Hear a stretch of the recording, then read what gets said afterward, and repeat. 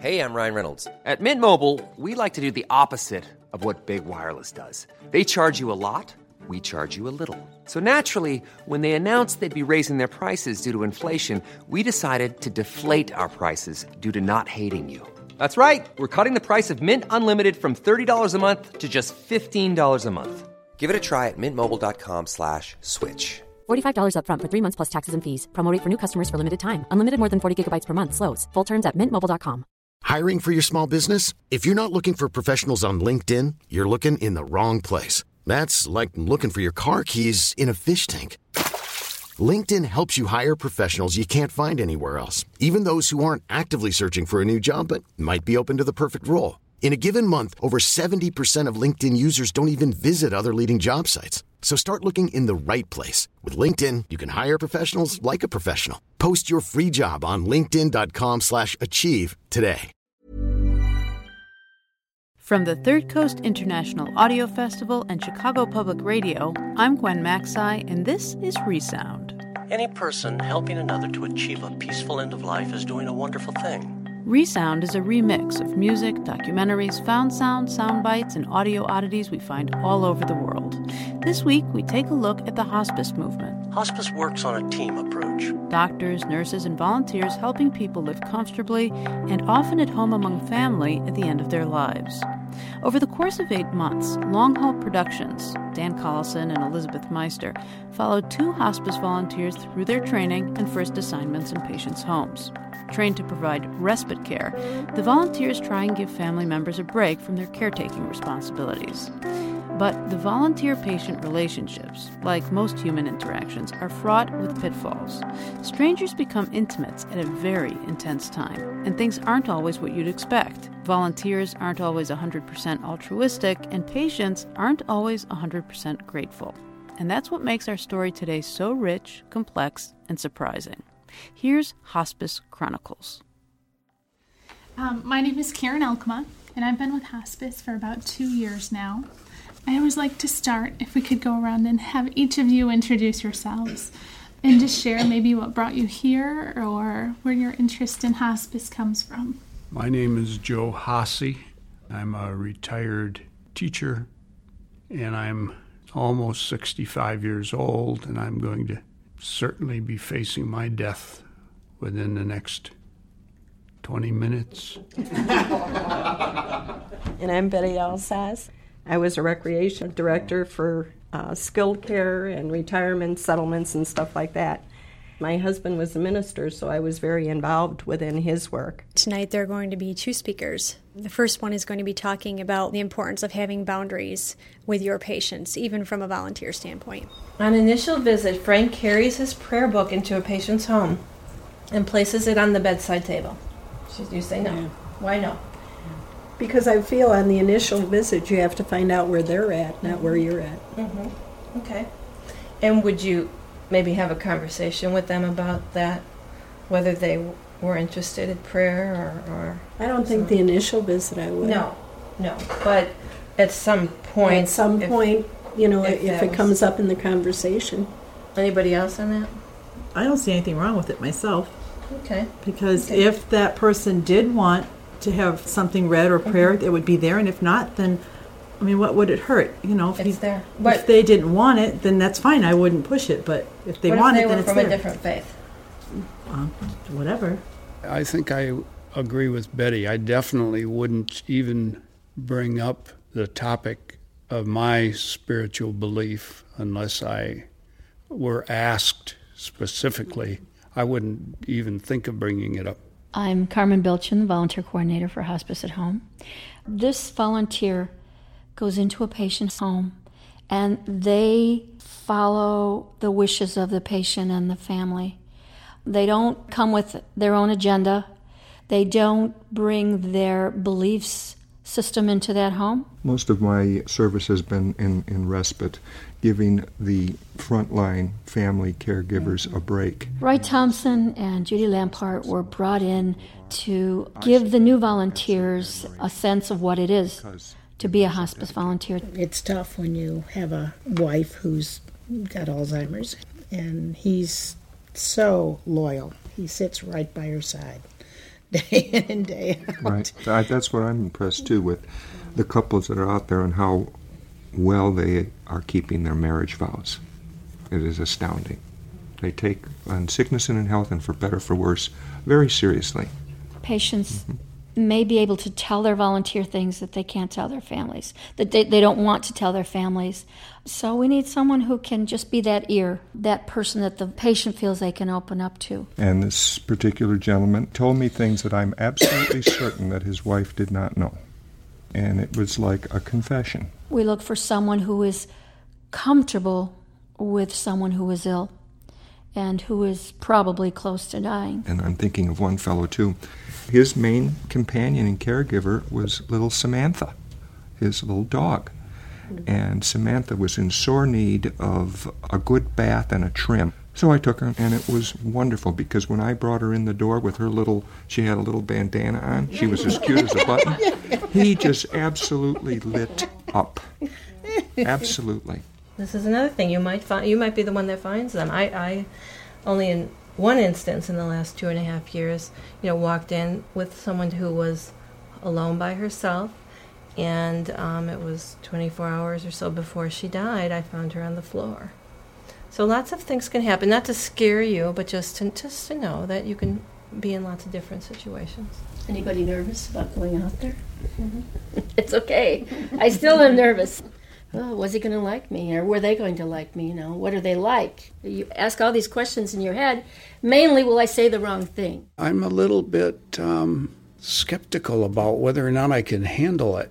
And I think I could easily get out of my element if I wasn't very careful and patient and slow-moving and be careful about how things go. I don't have anxiety, maybe because I've been there as far as being my husband's caregiver, and I know how the last days are, and it could be a joyous time. I think it's a journey that you take hand in hand, and he and I were together to the very last minute. I accompanied him to the very end of his road, and I don't think there's anything in this world like it. It's the one who won't be taken. We have a little ceremony. We go up to the sanctuary and we light the hospice candle and we sing the rose because it's symbolic of our particular hospice. And the soul afraid of dying that never learns to live. And we give them their certificates and we give them their name tags and let them know they're ready to get out there. You've been together for 7 weeks. You've learned a lot. You probably learned that there's so much more for you to learn, but that's okay. You'll go out and you'll experience, and that's the important thing now.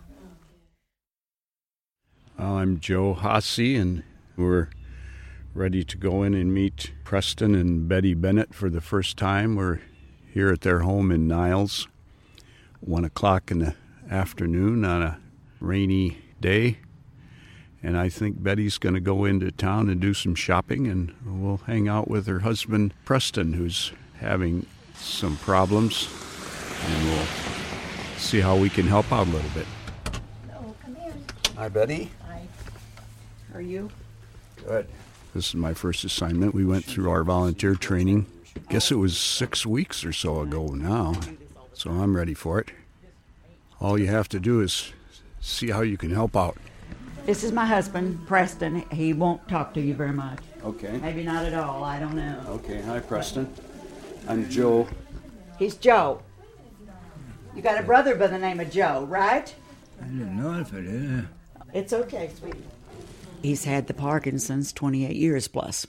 And then the dementia is what is the big problem right now. So, will he pretty much just sit there in the chair? Yeah. Yeah, he just sits there in the chair. So I'm going to stay here with you, Preston, and Betty's going to go into town and do some errands. I don't know.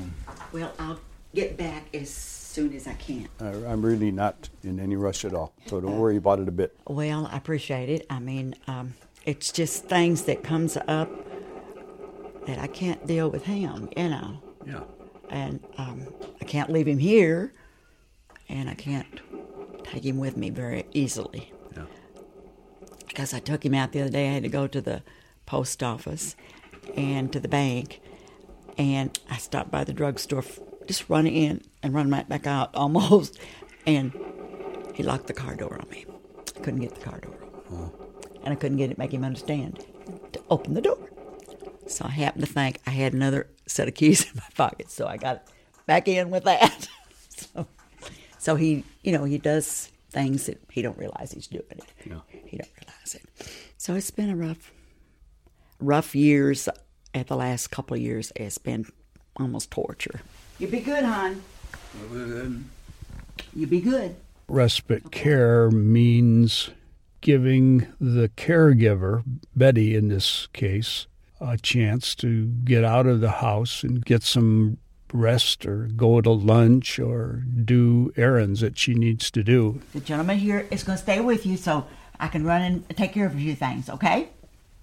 Okay. I hear that you were a veteran of the Korean War. You remember that? You remember being in Korea? Being a soldier in Korea? That was a while back.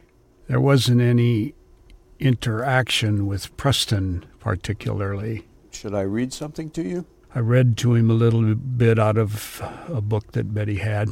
It's called The Purpose-Driven Life. You are not an accident. I am your creator.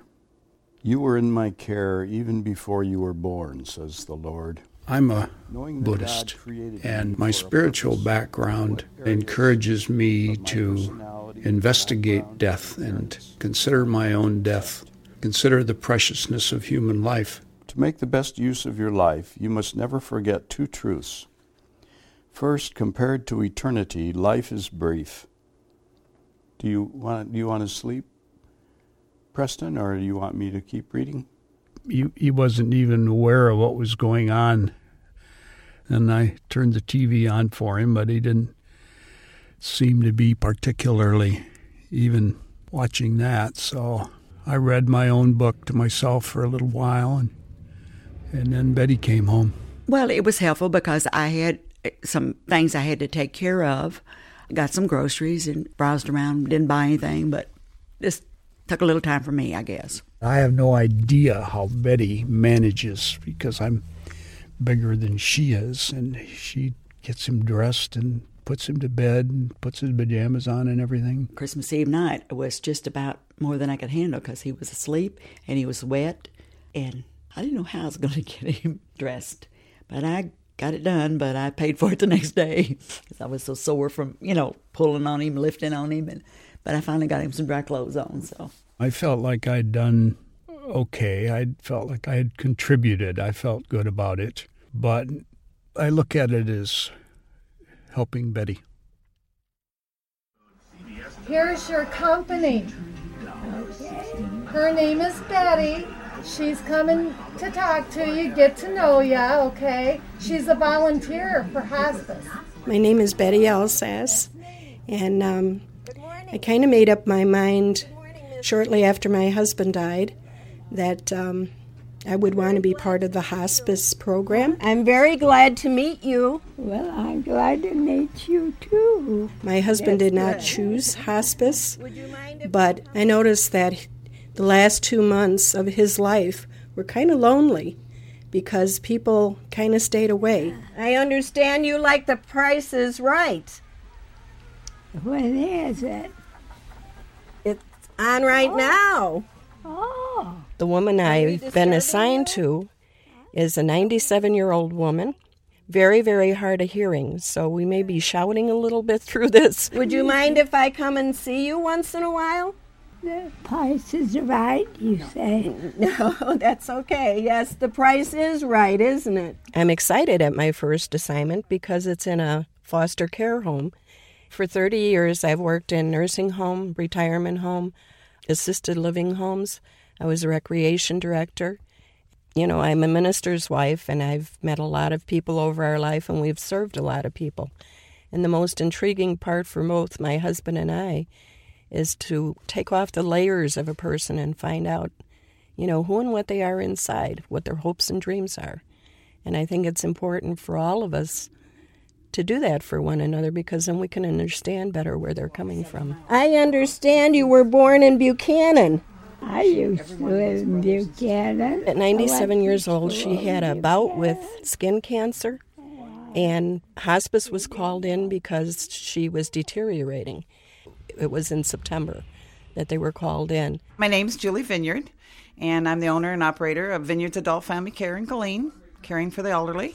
Mamie came to me, about 3 years ago, and she more or less has just, it's called losing the will to thrive type thing, where her body is just kind of shutting down. And I suggested to the family that we call hospice in and let them do an evaluation. And so they're maintaining her, helping her to keep comfortable. We allow Mamie to do what she wants when she wants. She eats when she wants to. She has, loving people around her, and that's where she's at this point in her life. You know what? It's a lot warmer in here than outside. I bet it is, too. Well, they kind of tell you, things to talk about. You can talk about their life, things in general. Like today, we might say something about the snow and hook in on the fact that this is December 1st. Did you used to walk to the store in the snow? I used to. Mm-hmm. But I don't now, of course. No, before I left the house, I was sitting and thinking about her. And I was trying to think of all the changes she saw in the world in this 97 years. It's got to be awesome. My dad worked at Clark's. I love the part where she was talking about her father worked in the foundry at Clark. I'll bet that was hot in the summer. He didn't wear no shirt. And he didn't wear a shirt. And he was a hairy man. And he had so much hair on his chest. I was glad I didn't take after him that much. She was glad she didn't take after him. Is your sister still alive? Yes. I can't see her like I want to. Yeah. That's hard, isn't it? Yes. Because we need each other more than when we did when we was young. I'm really concerned about her wanting to see her sister. I know it's not probable that we'll be able to bring her to see her sister, but if we can exchange pictures that they can see each other, that may be well for her. Henry is gone. He died and left me alone. Henry was your one love. He was my husband. Yes. I didn't want no other man. Well, anyway. We like to stay about an hour, if that's at all possible. But you also have to read. We got to keep in mind why we're here, and these people are terminal, and we have to respect that and pick up on their needs. Thank you for stopping and visiting. Oh, you're quite welcome. And when she said thank you for coming, I knew it was time for us to leave. It was nice meeting you. It's always nice. Nice meeting you, too. And you take care. I will. I'll try. Okay. That's the best we can do. That's right. I thought it was uplifting for me. I got a lot of fulfillment out of going. I can't think of a better way to spend my morning. It's kind of an honor to be brought into somebody's life like that, to be able to stand on this threshold and really look at this person and really just know that they cried, they laughed, they played, they worked. It's who and what they are, and look at them now, and especially with people in nursing homes. 9 out of 10 times they sit there and watch the door, just waiting for someone to come in. And if no one else can be that someone, I'm honored to be the one. I'll come back and see you next week. Okay. Okay? Okay. Hi, Preston. You remember me? I'm Joe. Today I was going to come and stay with Preston while Betty went to the dentist. When I talked to her this morning, she said that she had hurt her arm trying to maneuver him, so she had to cancel her dentist's appointment today. So I'm going to just stay here for a short time while she goes to the post office. You remember seeing him? It's been about 2 weeks. You remember seeing him? Not very often. Oh, okay. Oh, not very often. Okay, let's finish eating your oatmeal, okay? I'm wore out. I'm literally wore out. I just need a little bit of space to get some personal things done that I have been neglecting.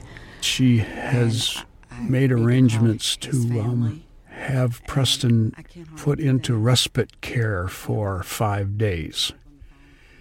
I said, well, Betty, that's a good idea. I think you made the right decision there. I think she's having a little bit of guilt about taking him out of the home. I'm breaking, and I know I need to take care of myself, too. I mean, as well as take care of him. How come you haven't called me? Well, I just kept thinking every day it would get better. I hate to bother people, because I know they've got their own lives to live. It's just hard for me to ask for help because I've always done it myself. But I'm learning. I think I need to call Betty a couple of times a week because she hasn't called me yet. Well, I think I'll call her every few days, even while he's over at respite. So I think I need to participate a little bit more. Well, I'm going to go run an errand, and I'll be back in a little bit, okay? Okay? Joe's going to stay with you till I get back. I won't be very long. Is that okay? Yeah. Okay. I don't know why she wants Preston here in the house myself. I mean, she can't manage with him herself, and she's distressed about the whole situation, and she's really tired, and it seems to me like she'd be better off having him in a nursing home and she could go visit him every day, you know. But, there might be some reasons. I made a promise until I just can't go no longer. That's the way it'll be. Till whatever, however much time he's got. Because I made that promise, and I just can't break it unless it gets to that I just don't have a choice. I called her twice since I visited over there last time, and she didn't particularly need anything. And Preston Bennett is back from his 5-day stay and seems to be doing about the same. Good afternoon, Mamie. This is Betty, and I'm here to see Mamie again. And I've seen her probably about 5-6 times now. And you could see a slight deterioration each week when you go there. She's still very difficult to communicate with, but now she seems more tired and listless. A lot of times when she's talking, she'll have her eyes closed now, and she kind of gives you the hint that it's time to go, maybe a little earlier than she did before. You could still see the spirit trying to come out, but you can really see her going downhill. How are you today, Mamie? I'm too tired. You're very tired? Yes. I haven't seen her up in the last 3 weeks. She's been in bed. You sleepy today? Thought maybe I could get a snooze in. You wanted to get a snooze in. Little by little things, the sparkle in her eyes aren't there. Her little laugh, that she'll laugh at something like normally she'd say if she wanted to snooze, she'd say it with a little laugh. And now she's very tired. It's a dark day today, isn't it? I really hate to wake her up if she really needs the sleep. Having worked in an environment where we dealt with people in final stages, being on staff, you were brought more into, what's happening with them. And so when you would go into their room or something, you'd be aware that they're deteriorating. Here we don't get that kind of information, and I know because of confidentiality it can't happen. So a lot of times we go in there cold and we don't know, just what's happening in their life. And we walk into it sometimes. So it kind of puts you a little bit more on edge and going in there and realizing don't come in with an agenda. It's difficult to see them go downhill like that because, before you were able to get some response out of them, and each week is less and less with her. Last Wednesday, I was getting prepared to have my visit with Mamie, and I was just getting dressed, And I got a call from our volunteer coordinator telling me that Mamie had passed away that morning. It hit me that I had wished I could see her before she passed away. But then, she went her way, and I think at 97 years old, I think, she was hoping this would happen, that she'd be able to go and be with her beloved husband. She dearly loved him, and she kept on looking up at the shelf where his picture was. I read the death notice, and I was thinking about her life and all the people that she touched. And I said a prayer that God would receive her and, to look over her life and the beauty that she brought to it and honor her for that. You're listening to Hospice Chronicles from Long Haul Productions on ReSound from the Third Coast Festival and Chicago Public Radio. I'm Gwen Maxey. We would love to hear your thoughts on this or any ReSound you hear. All comments and questions welcome, whether praise or pans. Our address is resound@thirdcoastfestival.org.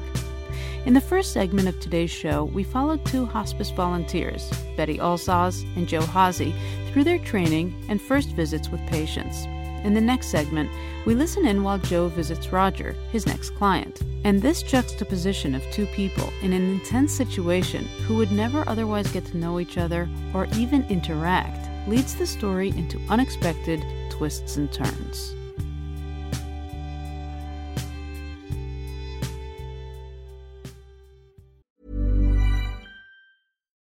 Life is full of what-ifs. Some awesome, like what if AI could fold your laundry?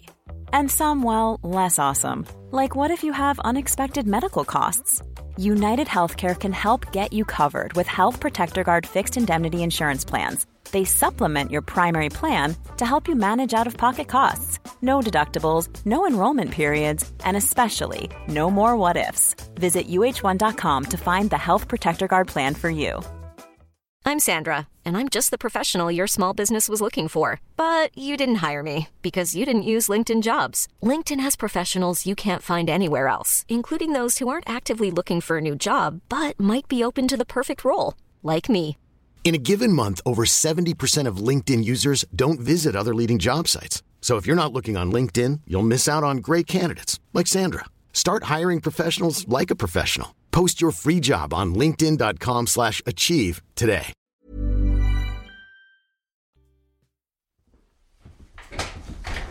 Good morning, good morning. I'm Joe. You must be Joe. This will be my first visit to the home of Roger Nydal. It's a respite visit. We're looking for you. Are you Carol? I'm Carol Williams. I'm the only child of Roger Nydal, who we have enrolled with hospice. And congestive heart failure is his diagnosis. And the doctor in the hospital said that his heart was only working at 10 to 20% and wouldn't last a whole lot longer, but who knows. Knock, knock.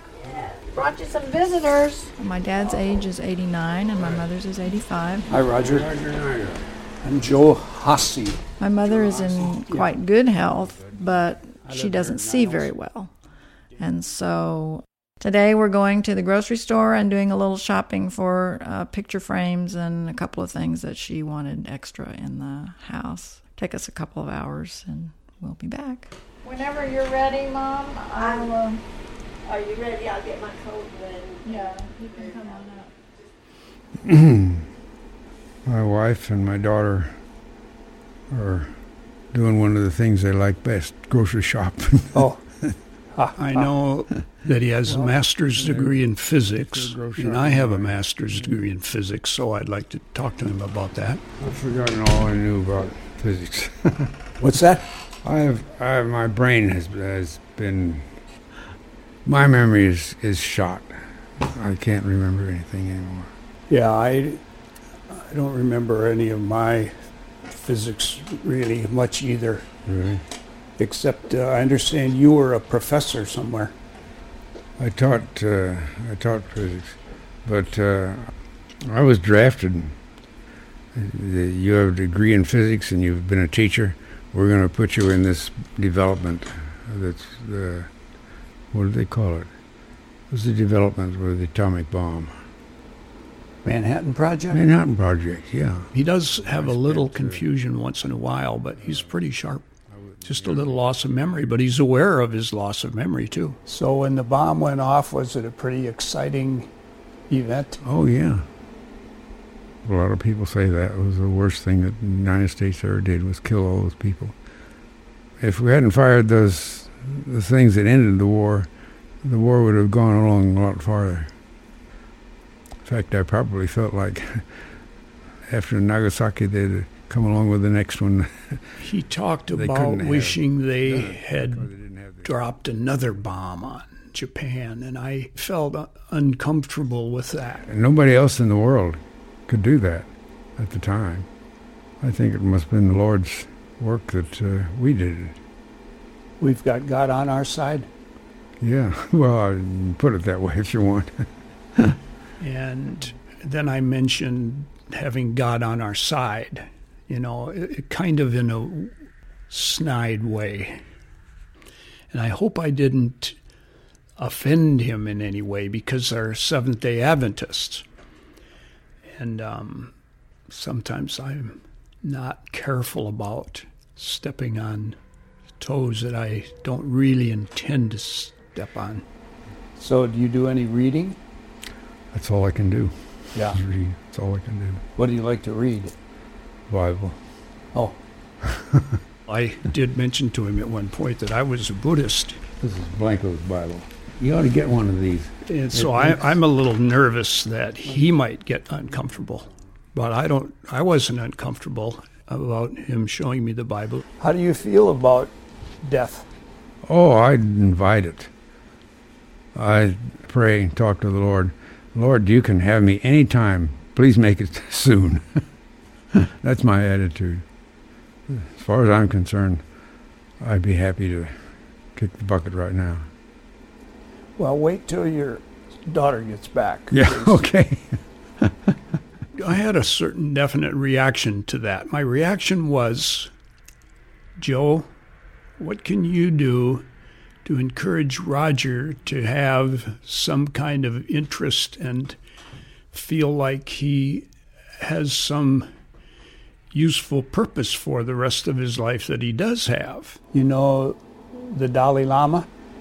I know who you're talking about, yeah. You know what I'm talking about? Yeah. He says we should try to stick it out right till the last minute. Oh, well, that's the philosophy of a lot of people. Stick it out right till the last minute, but try to be peaceful.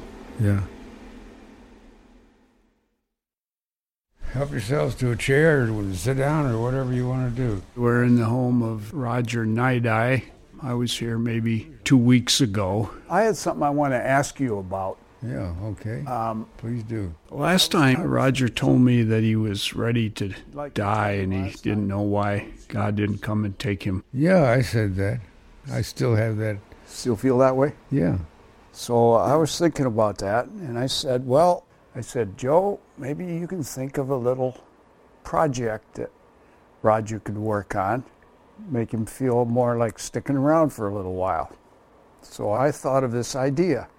My idea is, I'm not really a tight Christian, and you are. Yeah, you're not a Seventh-day Adventist. I'm not even really a Christian. Really, basically, I'm not. Well, that's your choice. Yeah, we're lucky to have it. So I was thinking, what if you could tell me about Jesus Christ, particularly about how he's influenced your life? And that way Roger can have a little project to work on, come up with some lesson plans for me, and I can maybe get some connection with Jesus Christ that way. Well, I think the best way for you to find something like that out is not getting information from somebody else. It's from digging it out yourself. You do? Yeah. But the thing to do where you do the digging should be in the Bible. I was a little disappointed with his reaction because I was kind of wanting him to participate and talk to me about his life and about his feelings about Christianity and how it's affected his life. I didn't want him to just point me to the Bible and tell me to go look it up myself, because I'm not really terribly interested in investigating Christianity at this time of my life, and I'm definitely not interested in studying it out of the Holy Bible. I don't even own one. Well, that's your problem, not mine. Can I have yours when you go? My Bible? Yeah. If you're not happy unless you have my Bible, forget it. And you're bright enough that you can get a Bible if you want it. I got a lot of other books I'm reading. Yeah, help yourself. Help myself. Yeah. He's just laying back and reading his Bible a little bit and wanting it to end. He doesn't want to keep going. When people find out that you actually welcome dying, they'll do everything they can to keep you alive. Even if you're in misery the whole time, they love to keep you in misery. But I kind of resent that. I'd like. You do? If I want to die, I'd like to be let alone. Let me die. And here I am with this project trying to force you into doing something. Well, my feeling is that if I'm still alive, the Lord wants me to be alive. I think I know what He wants you to do. I think He wants you to make a Christian out of me. Yeah, I'd like to make a Christian out of you. Okay. Yeah. All right, that's your job. Yeah, I suppose that's true. And I'm probably not likely to succeed. February 19th, 2006. Hi, Roger. Here are a few questions about Christianity and Jesus Christ and religion in general that I'd like to ask you about. After my second meeting with Roger, I wrote a letter that posed several questions about Christianity and religion in general. Question 1, what evidence or reasoning can you give me that would make me decide to accept the Christian Bible as being a wiser choice than accepting the Quran or the Talmud or the teachings of Buddha? 2, what will be the fate of those millions and millions of very pious Muslims and pious Jews? I would like to know what the Bible says about. I was going to send this letter to Roger so he would have something to think about and try to prepare answers for me during the time when I wouldn't be there. And I wasn't sure if I should send it, so I consulted Carmen, who's my hospice volunteer supervisor. I'm Carmen Bilchin. I'm the volunteer coordinator for Hospice at Home. Joe emailed me the letter that he wanted to mail to the patient, sort of preparatory to the sessions.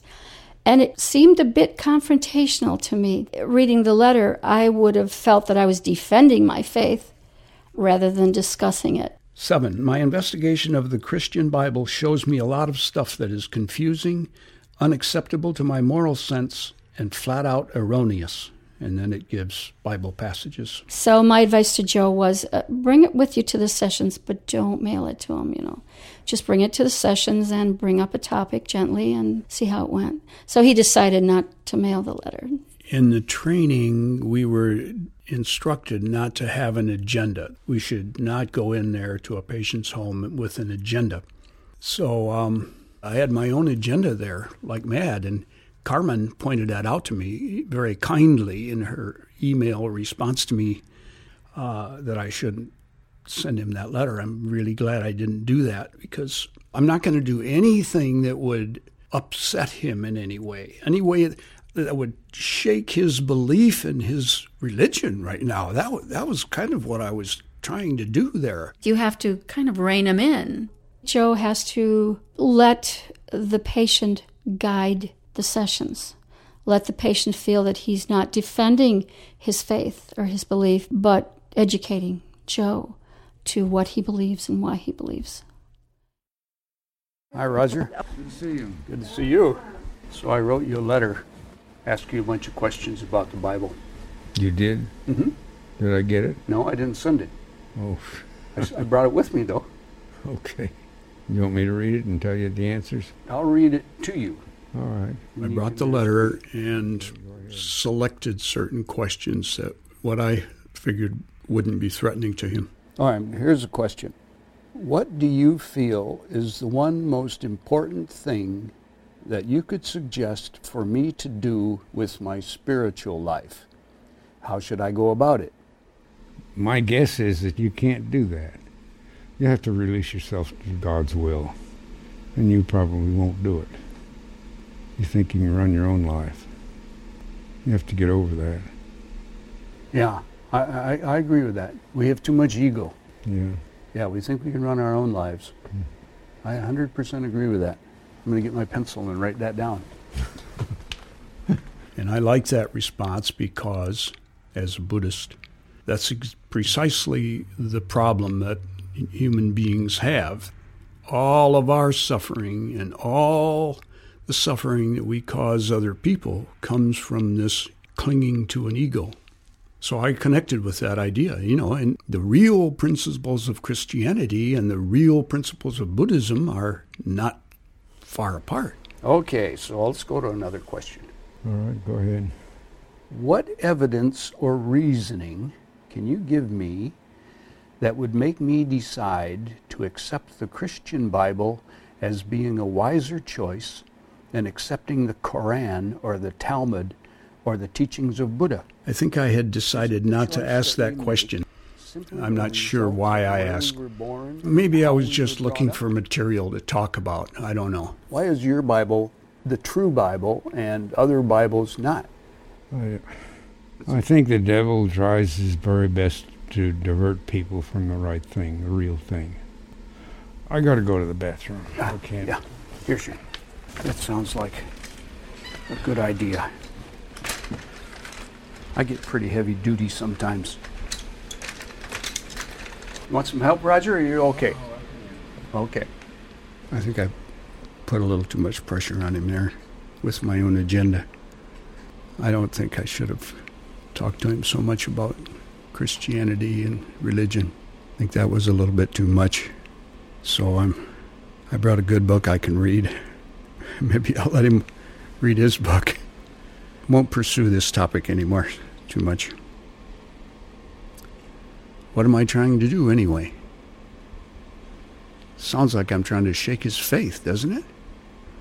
I thought I wasn't going to do that. I'm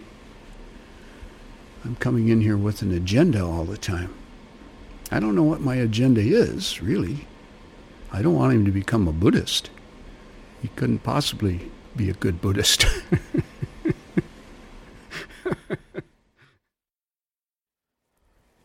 So, how you been? Like this. About like that? Yeah. Sort of stretched out on your chair and... Yeah, I don't do anything. I don't even think very well anymore. Yeah? Here's something I brought. This is by the Dalai Lama. You know the Dalai Lama? I don't read anything written by the Dalai Lama.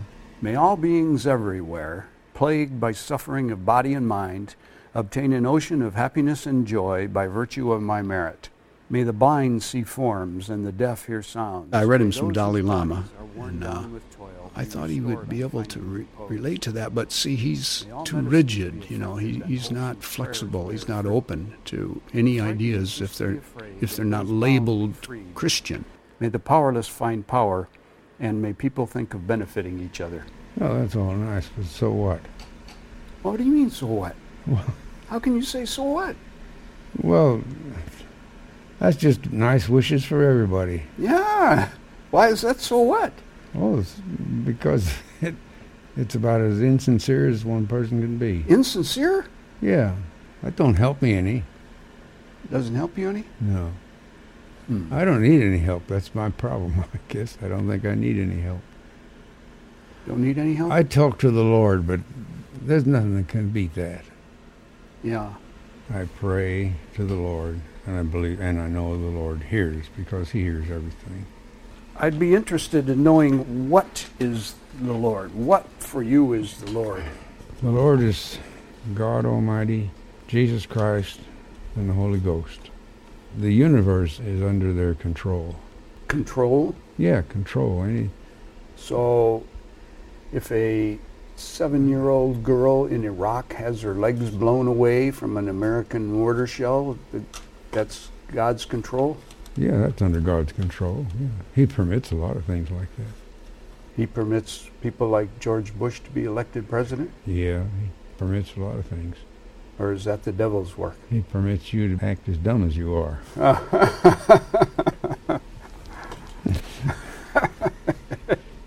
He doesn't strike me as someone who's suffering from loss of spirit. If he says something is silly, I really know it sometimes. He's not afraid to express his opinion. He will hold his ground. He definitely will hold his ground. I don't believe everything he says, and so I'll let him know if I don't. He's not trying to convert me, I don't think.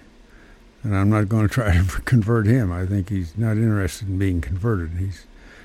He's a Buddhist. Any Buddhist is a nut. They're all nuts.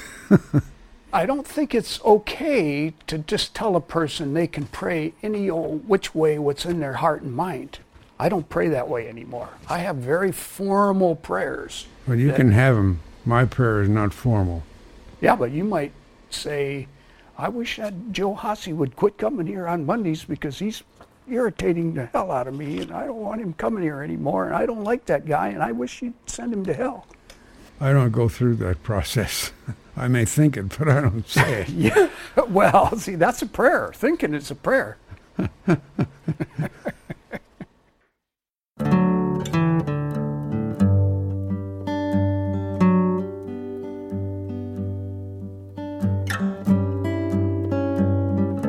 I'm Carmen Bilchin, volunteer coordinator for Hospice at Home.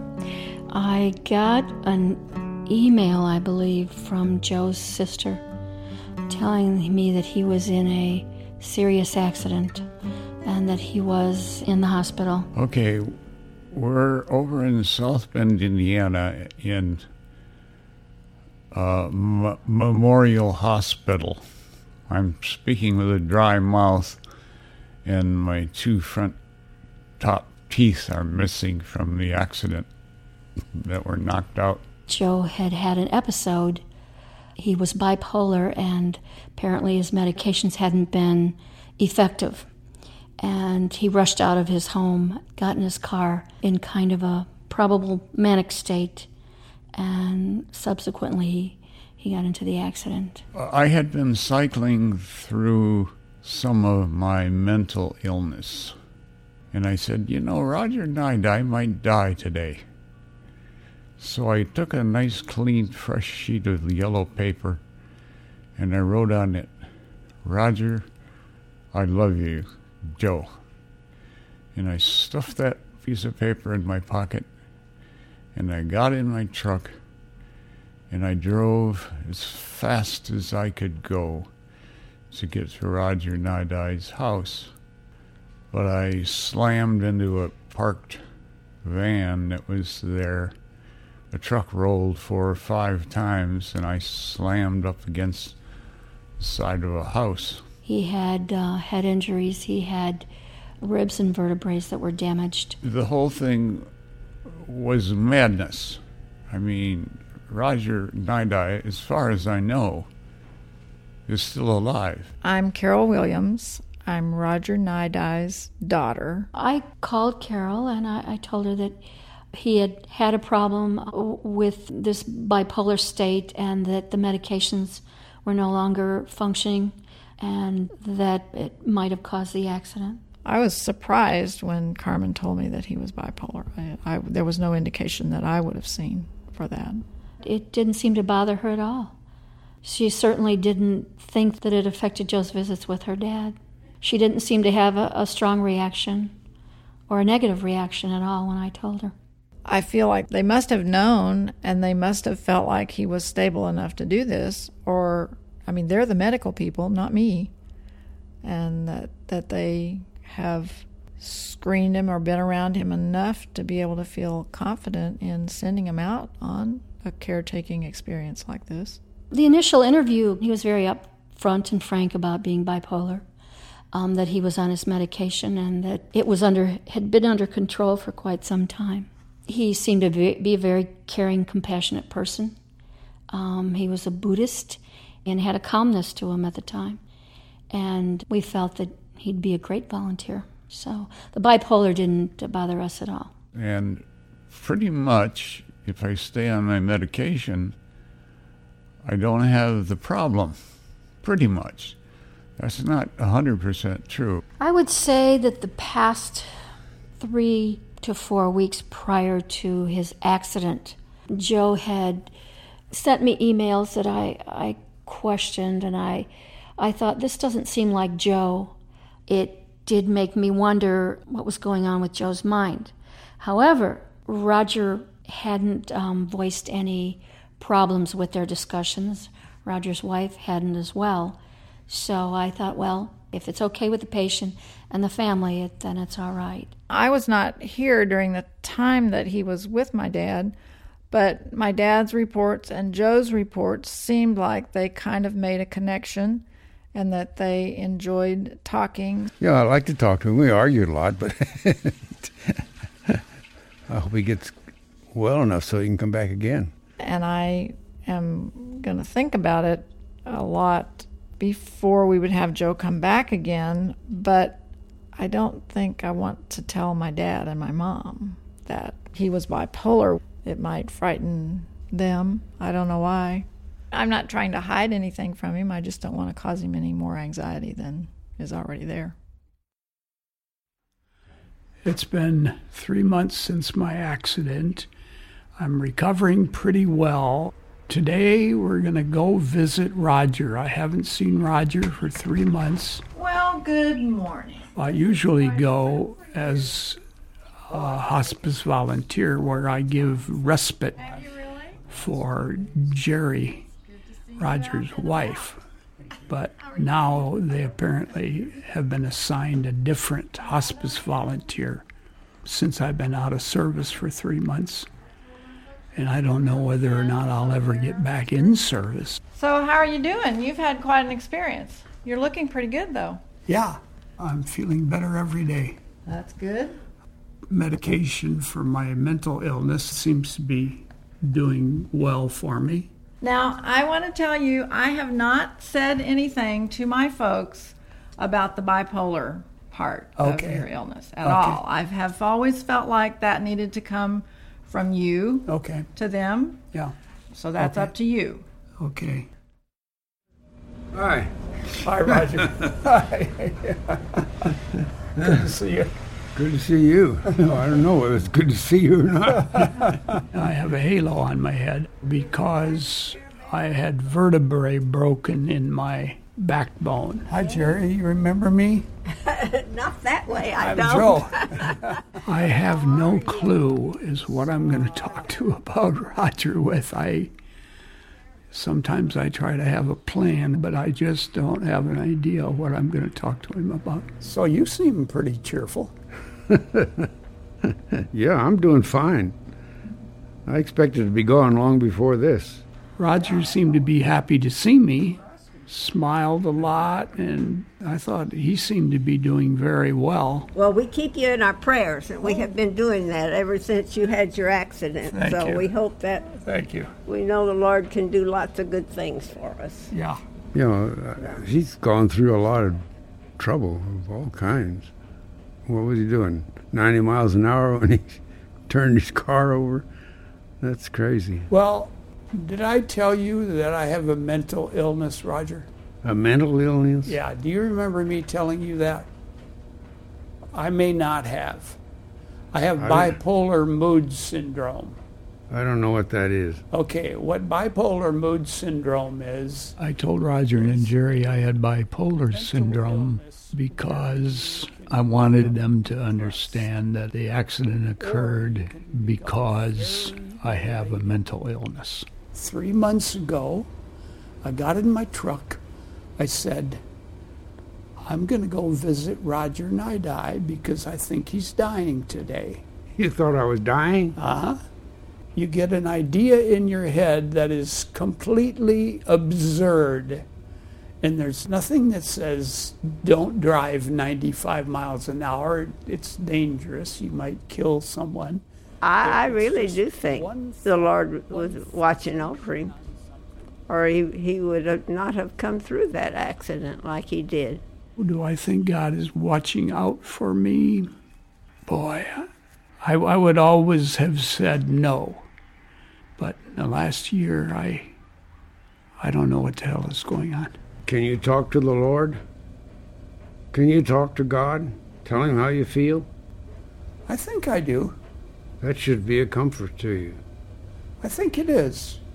Good, good. I think that's a comfort. He's a Buddhist, isn't he? There's nothing I can do about it. I can't help him any. Maybe the Lord sent him. But if he did, I didn't get any message to him. A good friend of mine said a good Buddhist doesn't fear death. He fears rebirth. But I think I do fear death. I don't fear death in any way. My relationship with God is up to Him. Now, I don't have anything more to confess, or I'm doing my best to be obedient, but I don't have any great problems to solve or anything. If the Lord wants me tomorrow or now or in 10 minutes, I'm ready. I'm so glad that you came. Thank you. And we hope you lose your crown pretty soon. Yeah, I do too. We just wish him well. Hope he gets completely recovered and that medication can keep the bipolar problem under control. That's the important thing for him. As his hospice volunteer coordinator, absolutely I would want him volunteering again. He's still a very caring, insightful person. He's still, I think, is capable of giving a lot to a hospice family. And so as long as he gets the bipolar state under control, he's definitely welcome back. Thanks for coming. Enjoy seeing you again. Yeah. All right. You've been listening to Hospice Chronicles, produced by Elizabeth Meister and Dan Collison. Their work has won numerous honors, including the 2005 Third Coast International Audio Festival Richard H. Driehaus Gold Award. If you want to hear more of their work, we have a link to Long Haul Productions on our website, thirdcoastfestival.org.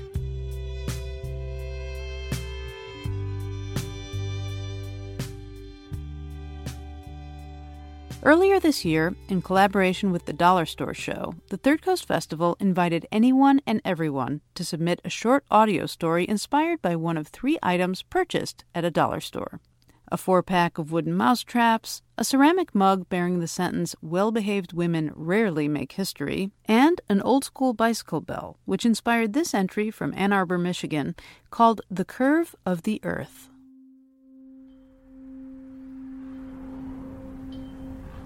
So I must be 4 or 5, maybe I'm 6. And I go riding on my bike, and my bike has the bell. And I always push down on it, and it makes its noise. It's bling, bling, bling, bling. The town is really tiny. The roads are all dirt. What sidewalks they are wooden. The mountains are sort of way out, kind of like teeth on the horizon. Even as a child, you can really see the curve of the earth because there's nothing in your way, and the light's so clear.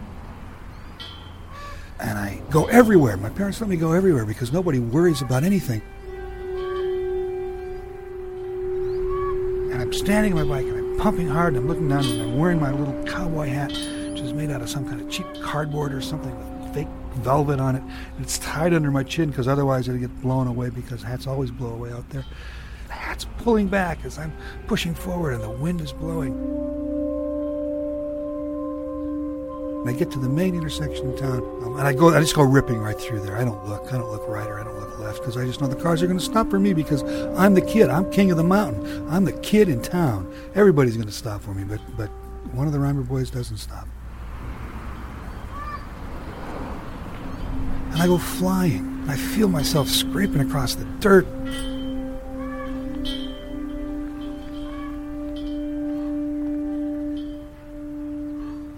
Gordy Reimer comes over. Gordy was always a big guy, still a big guy. He reaches down and he picks me up, puts me in the front seat of his pickup truck, and he drives me home. And he carries me into my mother. And there I am. I'm feeling like I want to be limp because I've just been hit by a car, but there's absolutely nothing wrong with me. No blood, hardly any scratches, nothing's wrong with me. That afternoon, I drive back to school, and I haven't changed a thing. My little bell just keeps ringing, and the mountains are off there to the west, sort of looking like teeth, snow-covered teeth, and the wind's blowing. And I just keep going and going and going. And that's probably, the warmest memory I have of that place, was being taken care of by Gordy Reimer after he hit me. After he ran over me. He didn't run over me. After he hit me and I flew. On my little red bike with my little bell.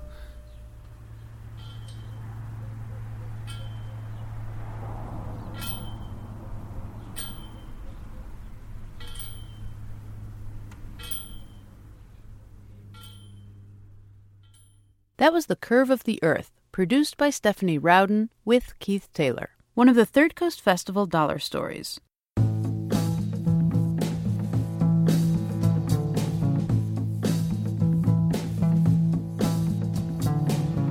Resound is a production of Chicago Public Radio and the Third Coast International Audio Festival. The program is hosted by Gwen Maxey, produced by Delaney Hall, and curated by Johanna Zorn and Julie Shapiro of the Third Coast Festival. You can hear today's program at thirdcoastfestival.org, where you can also hear hundreds of outstanding documentaries from around the world and subscribe to our podcast. Lead support for the Third Coast Festival is provided by the Richard H. Driehaus Foundation, with additional funding from the National Endowment for the Arts, American Airlines, and Chicago's Navy Pier. The Third Coast Festival is also supported by Stephen Gross of Real Life Weddings. Music for Resound is provided by Reckless Records in Chicago. If you want to contact us, we would love to hear from you. Email us at resound@thirdcoastfestival.org.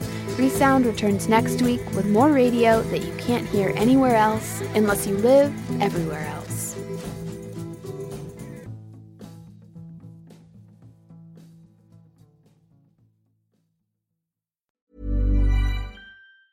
Ever catch yourself eating the same flavorless dinner 3 days in a row? Dreaming of something better? Well, HelloFresh is your guilt-free dream come true, baby. It's me, Keke Palmer. Let's wake up those taste buds with hot, juicy pecan-crusted chicken or garlic butter shrimp scampi. Hello Fresh. Stop dreaming of all the delicious possibilities and dig in at HelloFresh.com. Let's get this dinner party started. Even when we're on a budget, we still deserve nice things. Quince is a place to scoop up stunning high-end goods for 50 to 80% less than similar brands. They have buttery soft cashmere sweaters starting at $50, luxurious Italian leather bags, and so much more. Plus, Quince only works with factories that use safe, ethical, and responsible manufacturing. Get the high-end goods you'll love without the high price tag with Quince. Go to quince.com/style for free shipping and 365-day returns.